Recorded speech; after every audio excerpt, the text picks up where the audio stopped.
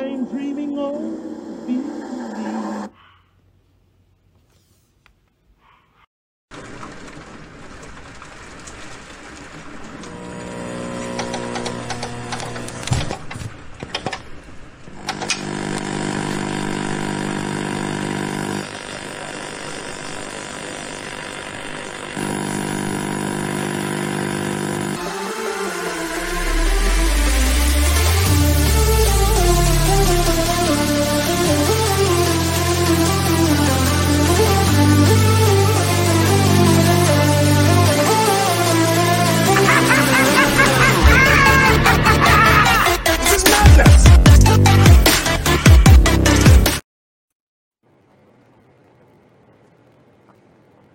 Hey yo, what's up everybody and welcome back to another great episode of Prince's Movie Madness. We got a great topic here for you tonight. But before we get into it, I want to introduce my co-host, Metacore Mike, and our very special guest, the comic book guru known as Brian. Yo, what's up everybody? How you guys doing tonight? I'm doing good. How are you doing, buddy? I'm doing good. I can't wait to get this episode rolling. So, tonight's topic is the life of Steven Spielberg. This man has given us some of the greatest, most amazing sci fi style films. He has given us some beautiful historic films, some films that have covered the dark side of history, and he has done it perfectly. We are here to talk about Steven Spielberg himself. Now, to get started, we're going to give you a rundown of his early life. Stephen Allen Spielberg was born December 18th, 1946, in Cincinnati, Ohio. His mother's name was Leah Posner, but changed to Adler. She lived from 1920 to 2017, and she was a restaurateur and a concert pianist. His father was known Arnold Spielberg. He was born 1917, passed away in 2020.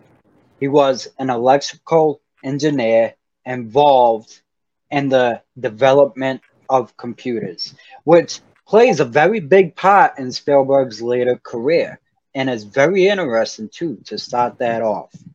He also has three younger sisters, Anne, Sue, and Nancy.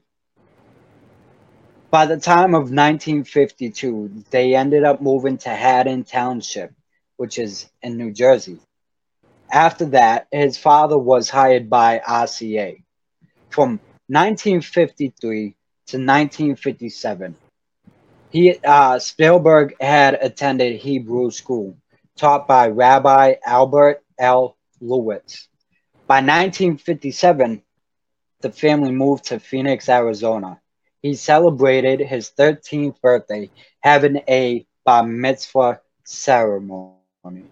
Now, for those of you who don't know what a bar mitzvah is, because I never knew this, is a religious event that celebrates when a Jewish boy reaches the age of maturity and becomes responsible for his own actions.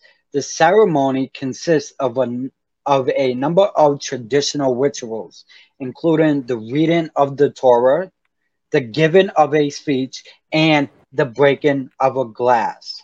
Now, you may be wondering why shattering glass?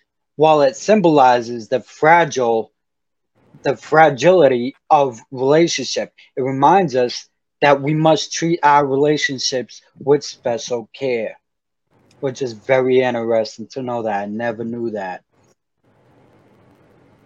By the time Spielberg was 12, he began getting interested in film, making his first home movie a train wreck involving his toy Lionel trains. This is very interesting. This man used anything and everything to be able to make a great film, starting with little things around the house. Very interesting. Using his father's camera to make amateur films and began taking the camera along on every scout trip. He was a Boy Scout. At the age of 13, he made a 40-minute war film titled Escape to Nowhere, adding adding his classmates to the cast. The film the film won first prize in a statewide competition. While in high school, he made about 28 millimeter films. Now, 8 millimeter has one of my favorite styles of filming. The camera use is great. It got that old style to it. It's perfect. Starting in 1961 and for the next 3 years, he wrote and directed his first independent film in 1963, a 140-minute science fiction adventure called Firelight, called Firelight, which would later inspire Close Encounters of the Third Kind, another classic film by one of the greatest minds. The family, the film mainly began The, fil- the film mainly being funded by his father, the budget of $600 was shown at a local theater for one evening. In the summer of '64, he worked as an unpaid assistant at Universal Studios in the editorial department. This is where we start kicking off his slow pace up the hill, and it gets better and better. The family later moved to Saratoga, California, where he attended Saratoga High School, graduating in 1965. Now, sadly, one year after this, after he graduated high school, his parents decided to get a divorce, which is life. Spielberg then decided to move to LA to stay with his father, while his mother and three sisters remained in Saratoga.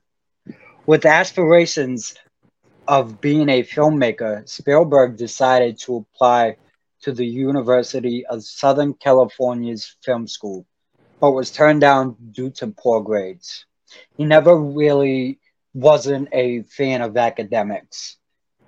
He never did bad, but he never did good enough to get those grades to get him in to a higher education level. But don't let that fool you, because that man turned gold from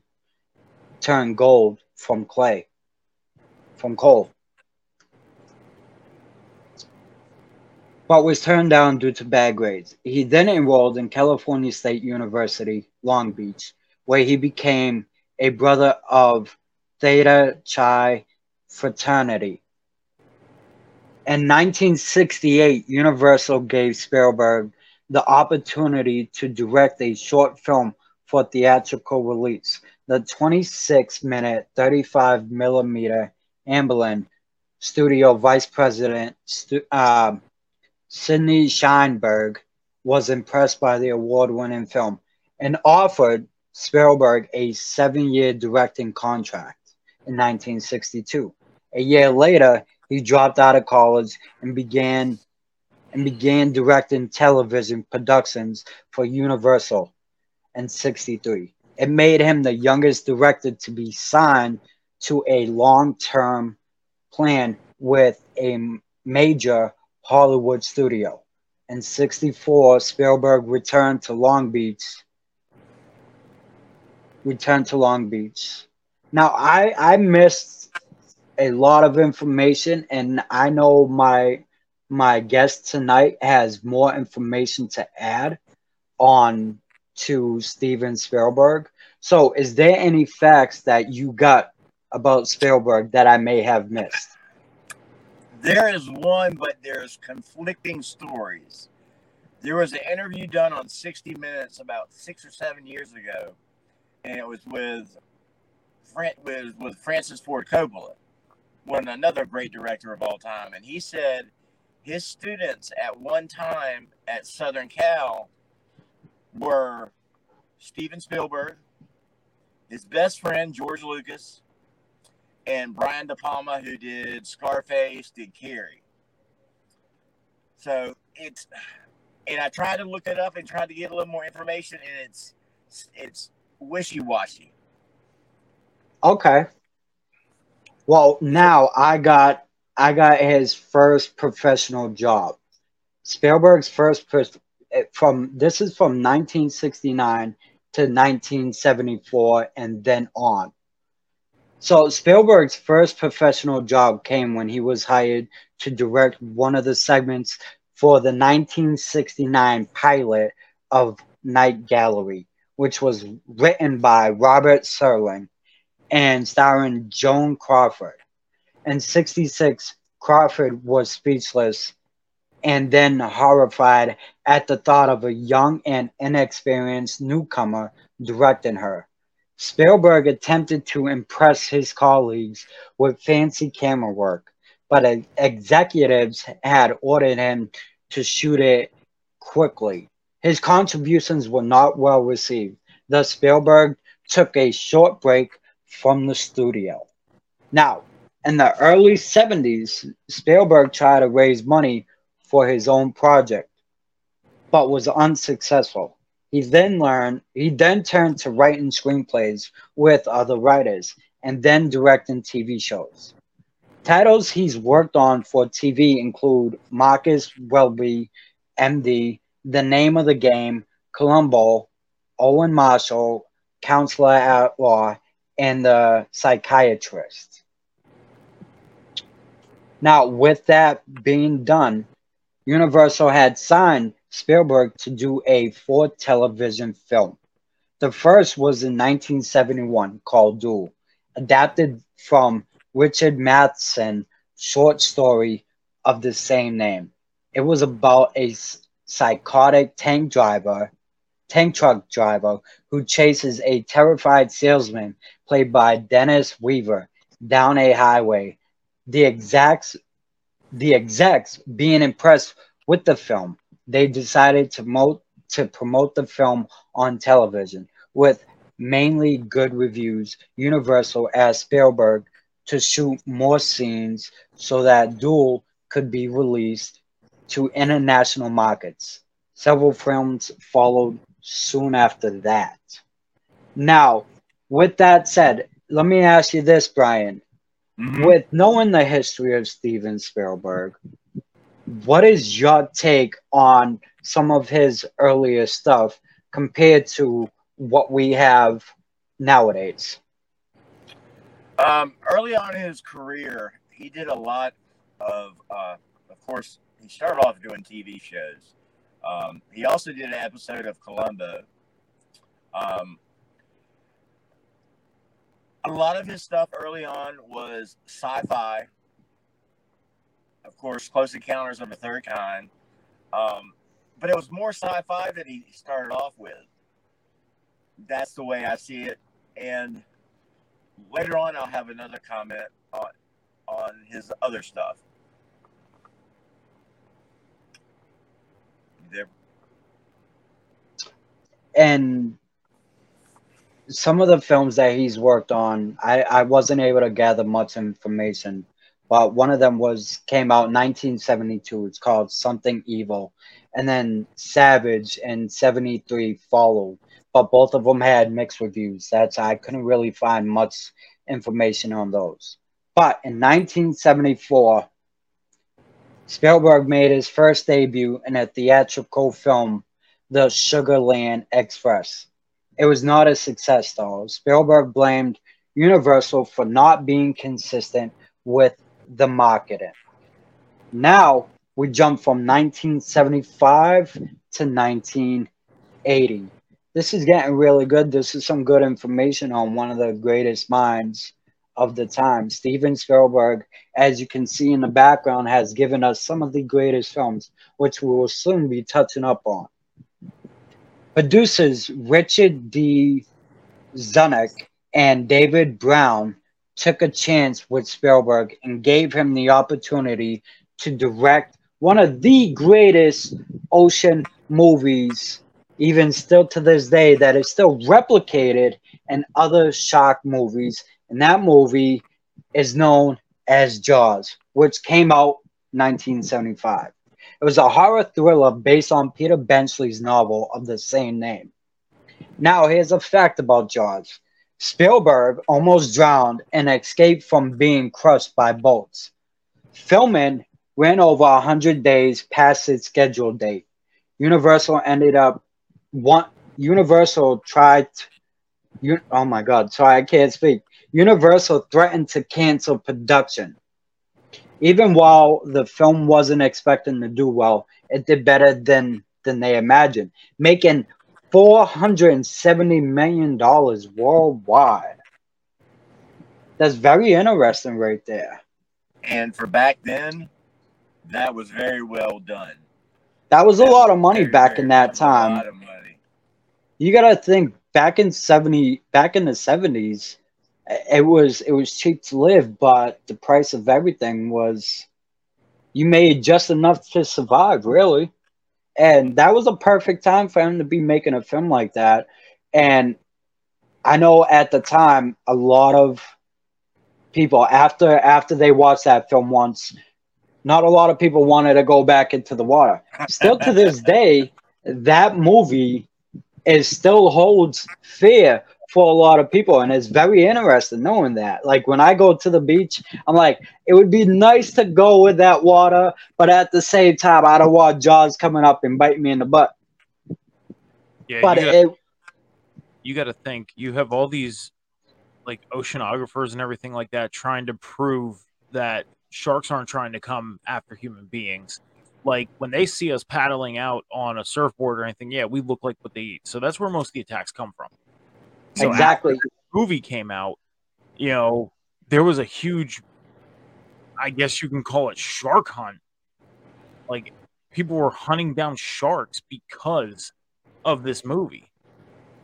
And over the years of watching, Shark Week and everything, we actually got highly educated on the fact that sharks aren't coming after humans. Shark attacks are mistakenly done because we look like what they eat, depending on what we wear or what we look like being on like a paddleboard or something.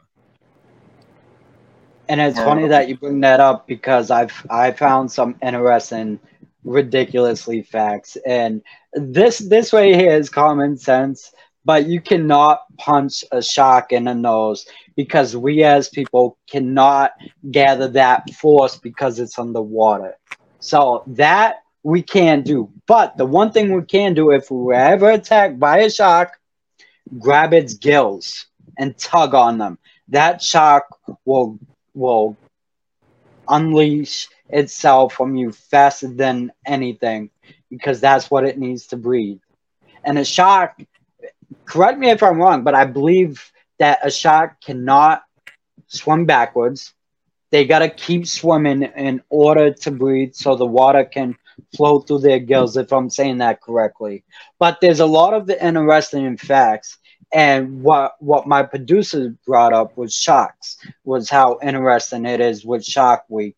Shark Week is actually coming up, so watch out for that. I believe it's this month or next month, I believe it is. But Shark Week is so awesome with some great information. If you're ever curious on that, watch Shark Week every year around this time or September. Now, on Discovery, thank you. Now, back to the show.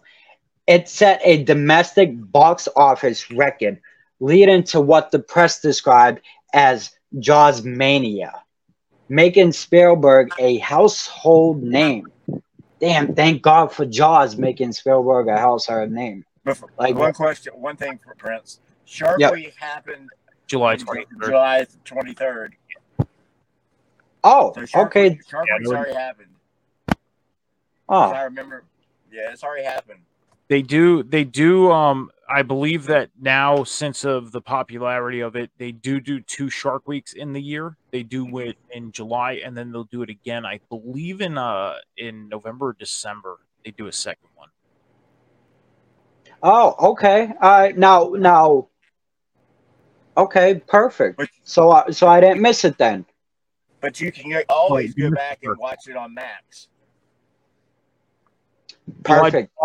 So July 23rd, the week of July 23rd was the first one. Okay. They in the past 2 years they brought a second week into it. In I think November or December, like between November and January-ish, they've done a second Shark Week. So you didn't miss the second viewing, but you missed the first one in July. Okay. Thank you for that.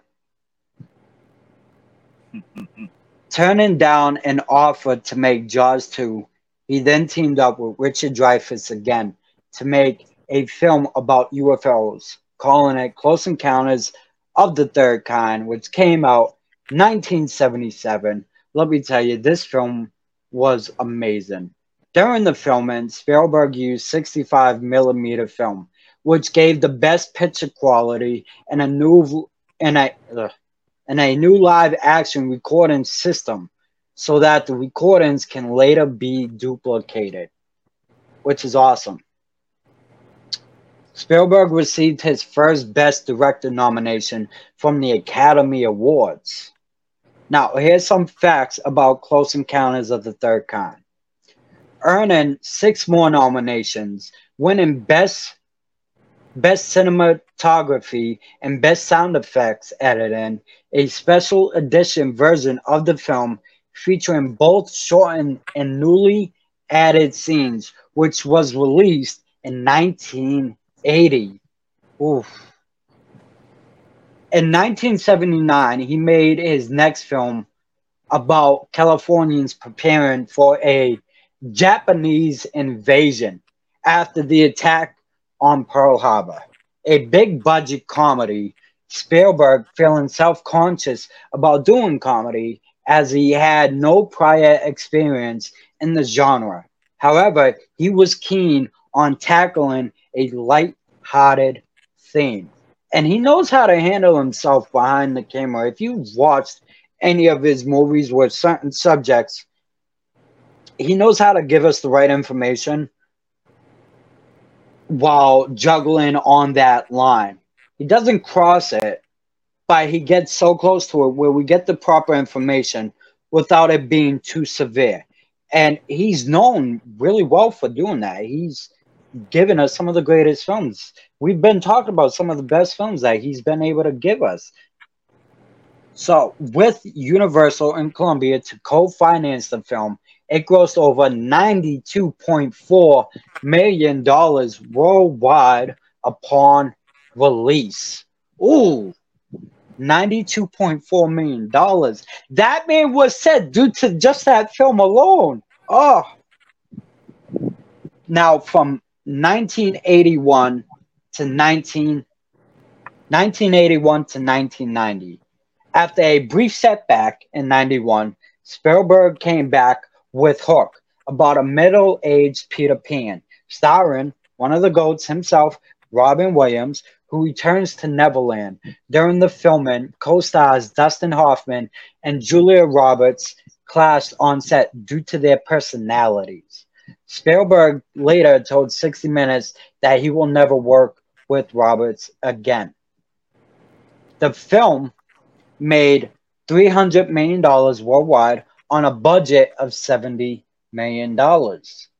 And to talk about that film, let me tell you, it shocks me knowing that Spielberg didn't care for Julia Roberts.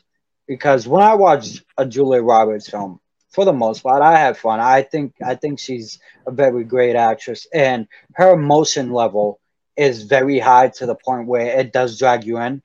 But for me personally, it doesn't overdo it, doesn't overkill it. So I'd say she's a phenomenal actress, and it kind of surprises me knowing that she clashed with Steven Spielberg and Dustin Hoffman. Every actor in this film gave it their all. But the one that stole the show always, still to this day, is Robin Williams. That man can do any style of film, no matter what. No matter what the script is in front of him, he knocks it out of the park every time. The film made in 1993, Spielberg served as an executive producer for the NBC science fiction series called Sequest DSV. The show was not a hit, sadly. Spielberg and he also reunited with Rob, the guy from Jaws. Richard Dreyfuss? No. Oh, Rob Schneider. Yes. Rob Schneider. I mean, Roy Schneider or something like that. Roy Schneider, I believe it is. He reunited with him. That man, yeah, let me tell you that's another that's an underrated actor for me, honestly. Very underrated.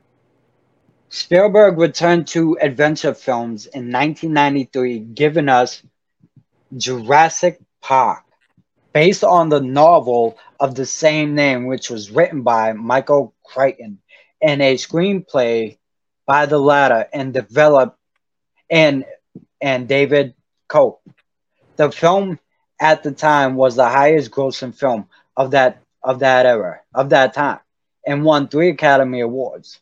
The film's domestic dominance during its theatrical run, as well as Spielberg's $250 million salary, made him self-conscious on his own success. Now, also in 1993, Spielberg gave us the amazing film, one of his greatest films, even still to this day, Schindler's List, which it's about Oscar Schindler, a businessman who helped save 1,100 Jews from the Holocaust. Now, the reason why this is important is because Spielberg is Jewish. His family comes from Russia and Poland, and I believe Hungary. I believe so. So Shin, Schindler's List was based on a novel written by an Australian novelist named Thomas Kenley. Novel titled Schindler's Ark. That's what the title of the novel was, Schindler's Ark. Spielberg waited 10 years to make this film as he didn't feel mature enough. He wanted to embrace his heritage. And after the birth of his son, Max, he said that it greatly affected him, stating that a spirit began to ignite in me and I became a Jewish dad. Which that right there, knowing his earlier life, knowing that he wasn't quite fond of being Jewish, to having the birth of his son Max, which gave him that fired up spirit and being proud of his heritage. That right there is the most beautiful thing in a sad world. You begin to not like your heritage, your background, but it takes the birth of your son or daughter to bring that to the forefront and light a fire up inside you and be proud of who you are. That right there was perfect. Now, here's some more great stuff, which is very interesting. While still editing Jurassic Park, filming for Schindler's List began on March 1st, 1993, in Poland. To deal with filming, because filming was so rough on him at the time, he brought his wife and kids with him. While Schindler's List had great praise, others thought it was less great. Less entertaining. Uh, oh man, I messed up my notes here. Yeah, you're missing a big chunk of Yes, stuff. I am. I just noticed that. So touch up on what I'm missing on, please. You bypassed E.T. No, let's talk about Schindler's List real quick. Oh, okay. Here's another little fact that a lot of people don't realize. At the end of Schindler's List, the remaining people that survived the Holocaust, the older generation, actually were in the film where they went to Schindler's gravesite and put a stone out of respect, thanking him for what he had done for them. And it was you could have a grandparent and then a parent and then grandkids that were also in it, which I thought was very well done.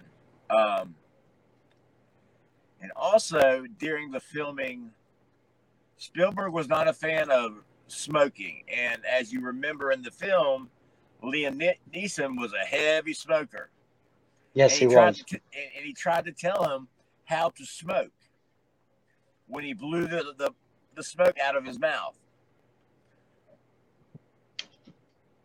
So Okay, I never. I Yep. watched the interview the other night with Liam Neeson, and he talked about that.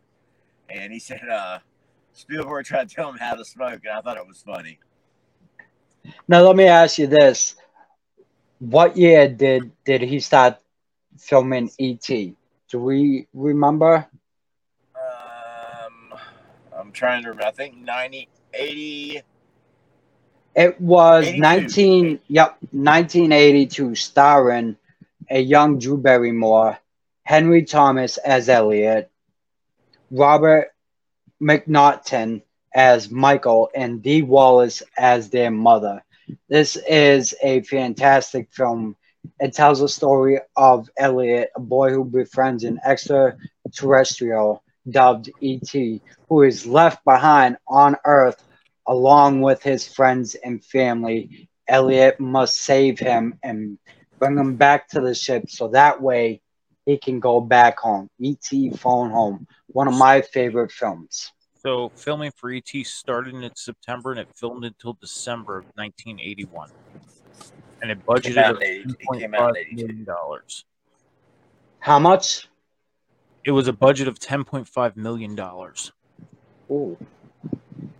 With Steven Spielberg, he's got some great high expensive films, and there's a reason why he's been given this much leeway with all the money he's been able to have is because of he secured himself as one of the biggest names in Hollywood. And when you hear the name Steven Spielberg, that's all you need to know.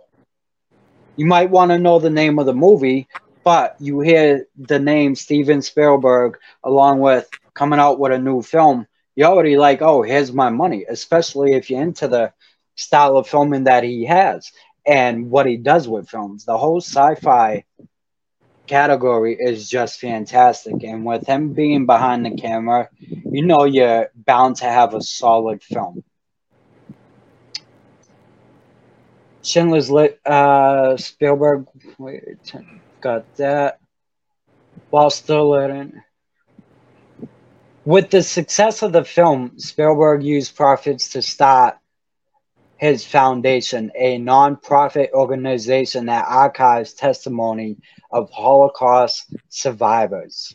Schindler's List won seven Academy Awards, including Best Picture, and Spielberg's first as Best Director.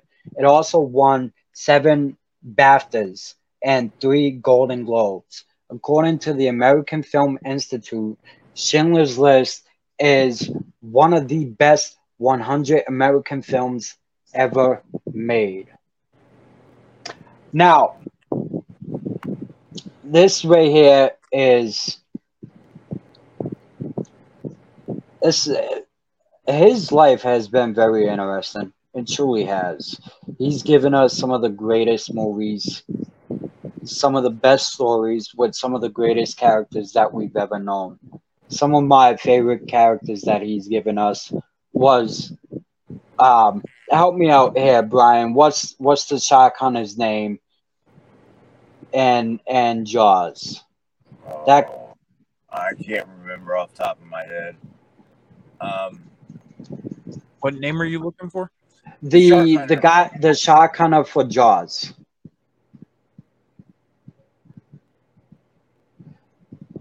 So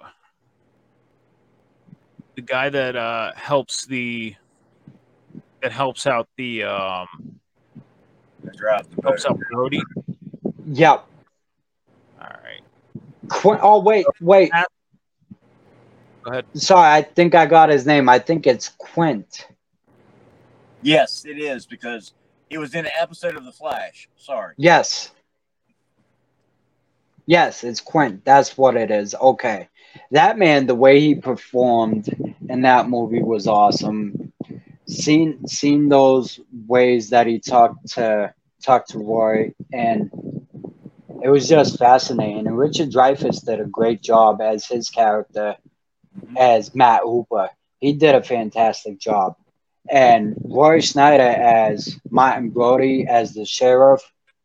He protected that area. It was the mayor that didn't want to shut down because the mayor knew that if they shut down the beach, there's no more money coming in. But Mm. if you don't shut the beach down, then you're bound to have nobody ever come into your town. It was the point of my and wanting to get rid of this shark by any means necessary and causing nothing but safety for the townspeople, while the mayor just cared about getting his pockets fat. That just comes to show you how crazy some people are. So People don't. it was their 4th of July weekend. It was their biggest time of the year, and that's when all the beachgoers were there. So that's when he found it as their biggest money making time of the year, and Correct. that's why he didn't want to shut it down. Because of it being a small town, and it was more of a tourist destination. That's why he was so worried about shutting down. Now we've seen some of the greatest scenes from this movie, and one of my personal favorite scenes from this film was at the end.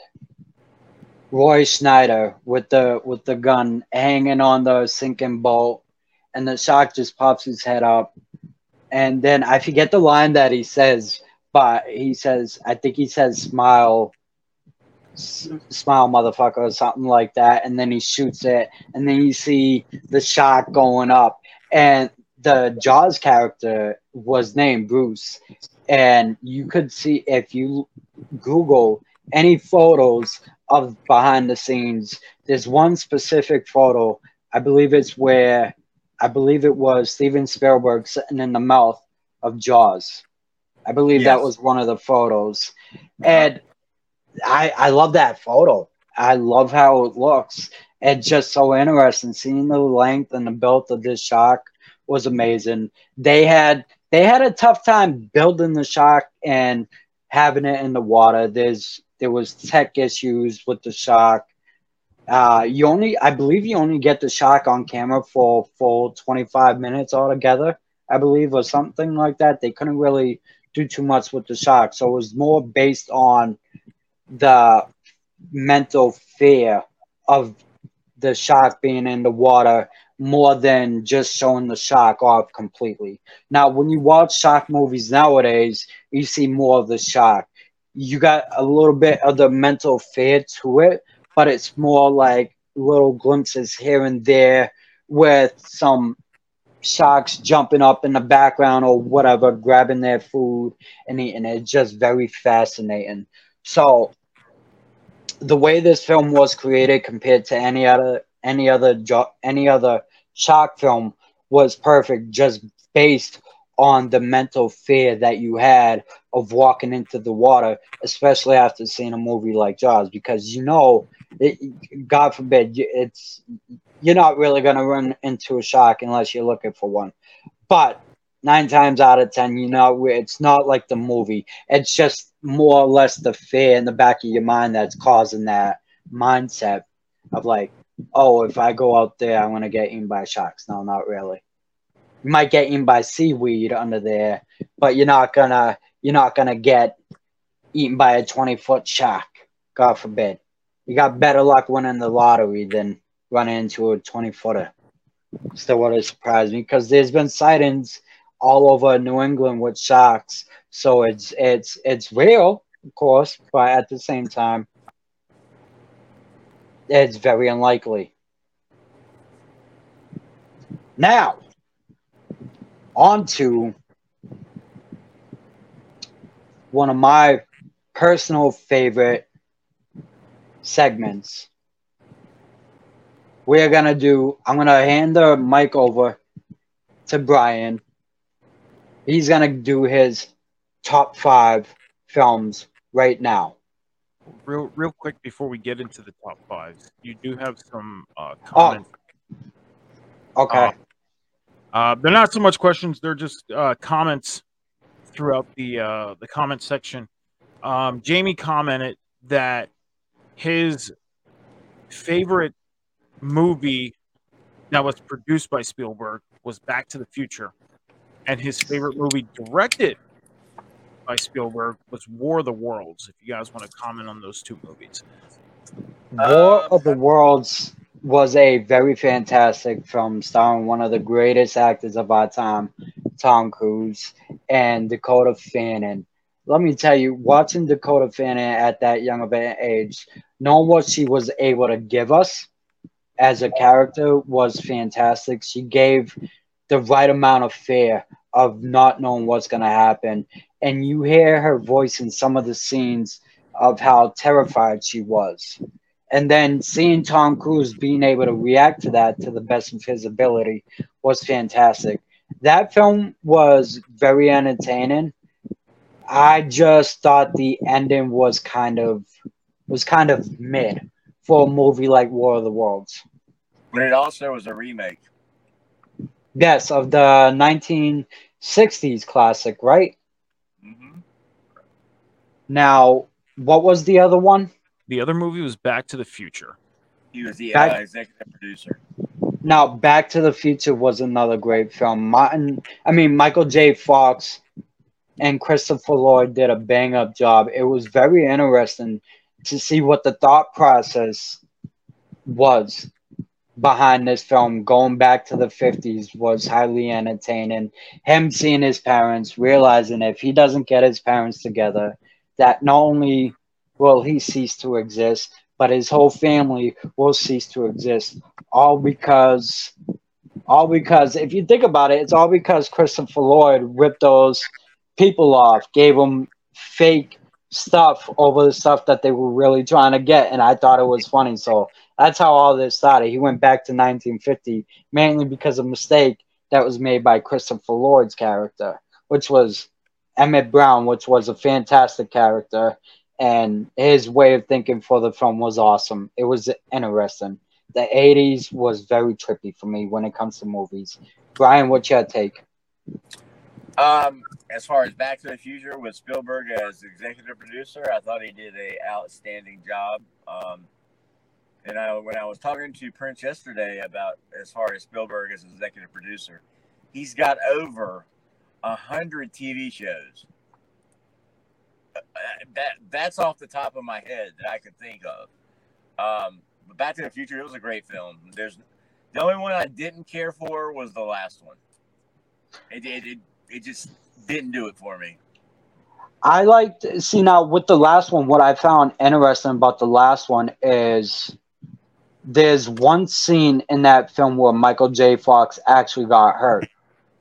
And if you guys are familiar with the third one, it's the scene where he's being hanged, and he actually got hurt by that. The rope got too tight around his neck, couldn't breathe for like a few minutes or something like that. So it's very interesting knowing what these actors go through and what they experience, whether it's a small mistake or a big one like that. But those two films were very great. And I also enjoyed Back to the Future also because it has one of my favorite 80s bands in it, and that's Huey Lewis in the News. We also had Go ahead. He was at the very beginning. He was one of the judges for the talent show. We also had a comment by username SnipeySnipes24 said that his favorite movie produced by Spielberg was Jurassic Park. That was another classic film of my childhood. Seeing the style of how the dinosaurs were created. I never read the book. I never knew about the book. I read Now, the book. many people that know me know I'm more of a visualized type of guy. And let me tell you, this movie was fantastic. One of the greatest scenes in this film was when the kids are in the truck and you see the camera slowly shaking and you hear the loud thump and then it starts getting closer and then the dinosaur lowers his head by the window and he yells or how that was awesome. I enjoyed that. I felt that Spielberg always knows how to handle perfect angles on the film, on any type of film, and he just did this with a banger. He gave us some great films as kids that grew up in that decade. And it was filmed in Hawaii, in Kauai, because I worked on a cruise ship, and they did a tour of films that had been filmed in Hawaii, and they showed us where it was. And it was also the same place where the TV show Lost was filmed too. Never knew that. Yeah, they also shot. This some of the second Jurassic World movie there as well, because they went back to where the original running scene was in the first movie, with the basically the running with the dinosaurs when they were starting to try and make their way back. Funny little story about this: 1993. I was born in '86, so I was Oh my God, 7 years old. you made me feel so old. I was 7 years old when this movie came out, and I was huge into dinosaurs. Huge, still am to this day. Love dinosaurs at 37 years old. And I was begging my parents to go see this movie, and they felt like it was too scary of a movie to go see. So when it came out on VHS, my biological father and my mom were divorced, split. My biological father went and rented it for me, brought it to me, and then I watched it without my mom and my stepdad knowing. It wasn't scary at all. Obviously, loved it. But funny little story about that movie. 7 years old when it came out, and I pretty much had to sneak to watch it when it came out on VHS. So Let me ask you. Let me ask you this: what was your favorite scene from that movie? Oh man, probably the most iconic scene was towards the end when they were inside the main hub, and you seen the banner coming down.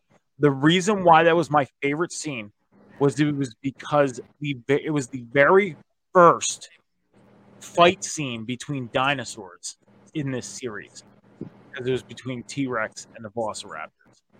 And growing up as a kid, reading all the dinosaur books and everything, you always seen the still frame fight scenes between the Triceratops and the T-Rex. Mm-hmm. It was kind of new to see. It's very fascinating to the life of dinosaurs, seeing the intricate details on their faces, seeing the backstory of the park itself, having some of the greatest actors of that time to come into work with Steven Spielberg. I mean, by that time, Spielberg had built a decent name for himself, big enough to where he could get there to anybody to work with him, and he's had a great career, giving us some of the greatest stuff, even still today. All right, guys. So we want to get into our favorite movies, our top fives here. Yep. I will start. My number 5 is The Color Purple. It was nominated for Best Director. He didn't get it for that one. It had Whoopi Goldberg. It had a very, very young Oprah Winfrey and Danny Glover. I really enjoyed it, and I read the book. And the book was a lot more graphic than the film was at certain parts of the movie. And Spielberg didn't feel comfortable doing certain parts that were in the book to be put into the movie. Number 4, it's a trilogy, and that's Indiana Jones. 1, 2, and 3, not the other 2, which were pure garbage.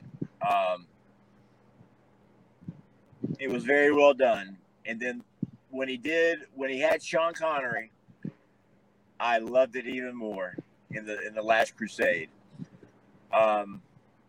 Number 3 is Close Encounters of a Third Kind. Science fiction. Enough said. Schindler's List is my number 2. And I just the other night went and rewatched it again. And I did get a little emotional I'm not afraid. I cried. Got a little tears. I'm not afraid to admit it. And it was very well done. And I'm a big time Liam Neeson fan. It happens. No, it happened. Yes. We're allowed to. We're human. And number one, this is just my opinion, is Jurassic Park. Jurassic Park. I read the book. That was a very well done cast. The filming of it was very well done. People also tend to forget Samuel L. Jackson was in that film. Yep. Yeah, I almost forgot about that. He was in the control room. Uh-huh. Hang on to your butts as he's smoking a cigarette. So those are mine. So I'll go into mine. Number 5 has to be the Lost World Jurassic Park. Because you watch the first one and we get the nice little tease, very few on screens with the T-Rex. But the Lost World, we ended up not getting 1, not getting 2, but we got 3 T-Rexes. We got the mother and the father, and we got the baby. And for that story of that movie to be focused around the T-Rex, not only on the island, but in the city of San Diego, was just awesome. And the chase scene with the car was just phenomenal. Just to get it back to the boat, to send it back to the island, was great. And not only that, we got introduced to so many different breeds of dinosaurs, and that, I feel like that was the movie that truly introduced us to the series. Because if you go back and watch the first movie, we got the Velociraptor, we got the T-Rex, and then we got the dying Triceratops, and then the Brachiosauruses. That was it. And the running dinosaur. We got 5 breeds. In the second movie, I believe we got 20 different breeds of dinosaurs introduced to us, which opened up the book to this series. Number 4, one of not only my thoughts of one of the best war movies ever made, but one of my favorite war movies ever made, Saving Private Ryan. In my eyes, one of the greatest stories, and I love history stuff. I am a history buff, and I think this was one of the best movies that surrounded any movie ever made about World War II. Great movie, great story. And Tom Hanks, phenomenal role in that movie. Phenomenal cast. Oh, yeah. Oh, definitely. Number 3, E.T. E.T., watching that movie up until that point, and I watched this movie very middle of my life-ish. I'm talking like teenage years. Never, ever believed in aliens, extraterrestrials until I watched that movie. Crazy enough, it took that movie to get me to believe in the possibilities of a life outside of Earth. Number 2, and a lot of people that know me personally would be surprised at this being my number 2 because of it being my favorite franchise, but number 2 is Jurassic Park. Again, like I said, we got introduced to maybe 5 different breeds of dinosaurs. And this was just the introduction of there being parks. I don't think it was so much the introduction of the full story. It was just the introduction of there's parks out there with dinosaurs on them. And number 1, Jaws. Jaws was amazingly done for the time it was made. You know, you're thinking a movie that was made back in 1981, where we were just starting to get introduced to special effects to the fullest. And yeah, they tried to make Jaws out to being like this megalodon, and like today we're getting, coming out soon, Meg 2. This weekend. They made Jaws out like he was a megalodon, but no, he was just this 13, 14-foot great white shark that just so happened to be going after humans that was in the water. At that time, that was supposed to freak us out to keep us out of the water.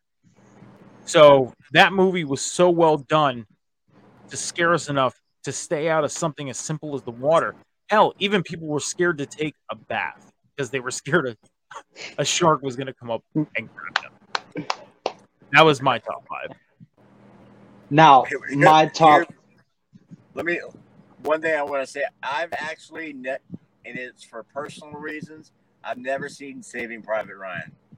Great movie. I've never seen any military war movie at all. I can't. Oh, that's right. I apologize. No. I've read about it. I've read all about it, and no, but I've never seen any war movie. But I respect. You have a very good list. I was very impressed, and with your knowledge of dinosaurs, that's very interesting, really. All right, Prince, if you want to get into your top 5 before we close things out here tonight. Now, my top 5. Number 5 is going to be Close Encounters of the Third Kind.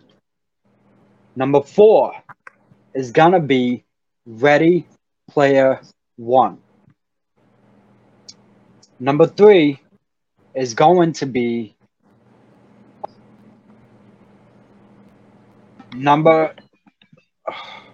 Sorry about that. It's okay. Your number 3. 3. Number 3 is going to be Ready Player One. Number 2 was your number 4 was Ready Player One. Or was that on your number 3? You missed number 3. Schindler's List. And hold on, I got so confused on everything. My phone just threw me off. I apologize, guys. Your number 5 was Close Encounters of the Third Kind. Your number 4, Ready Player One. My number 3 is going to be Schindler's List. Next one is going to be Close Encounter. Wait, oh my God. Sorry, guys. I'm getting so confused. Number 2.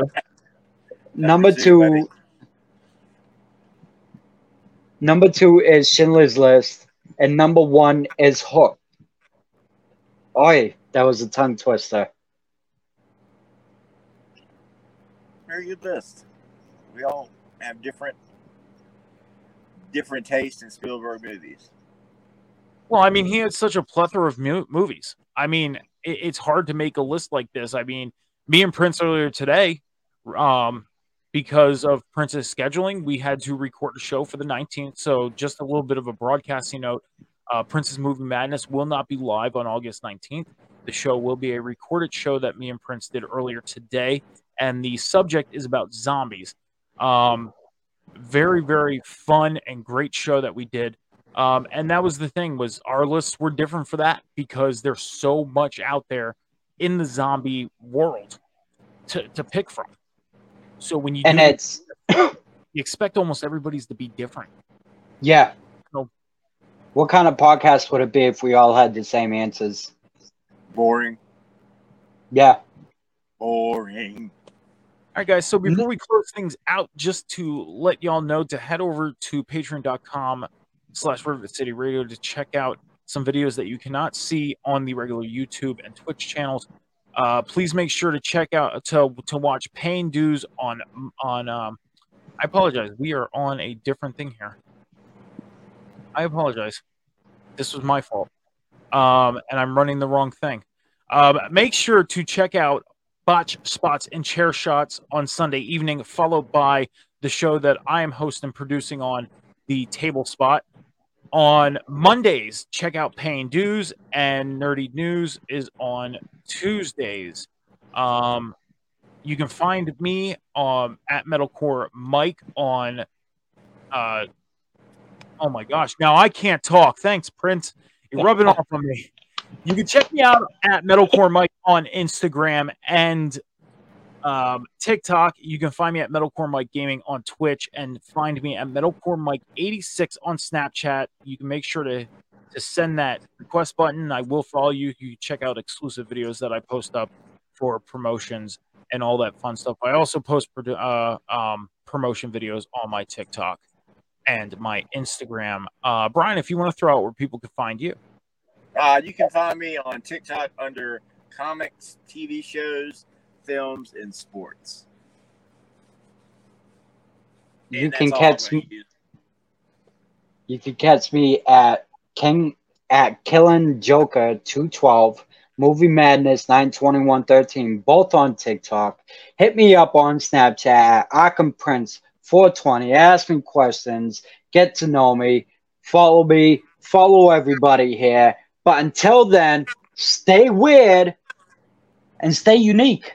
Yeah, buddy. Bye, Woohoo! guys. Thanks for having me.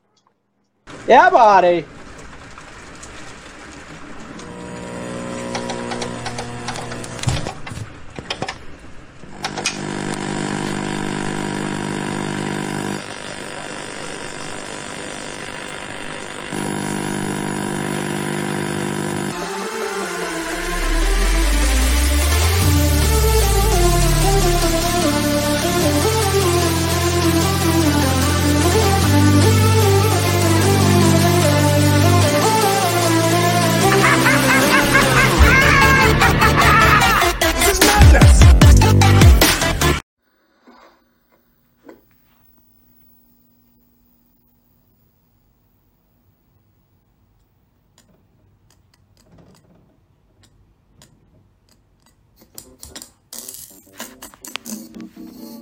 I don't want to set the world on fire.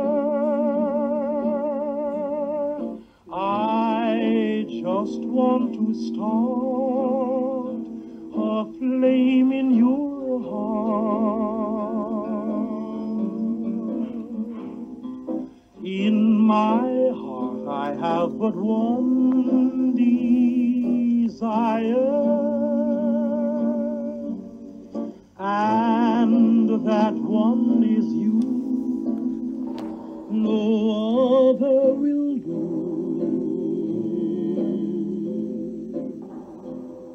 I've lost all ambition for worldly acclaim. I just want to be the one you love.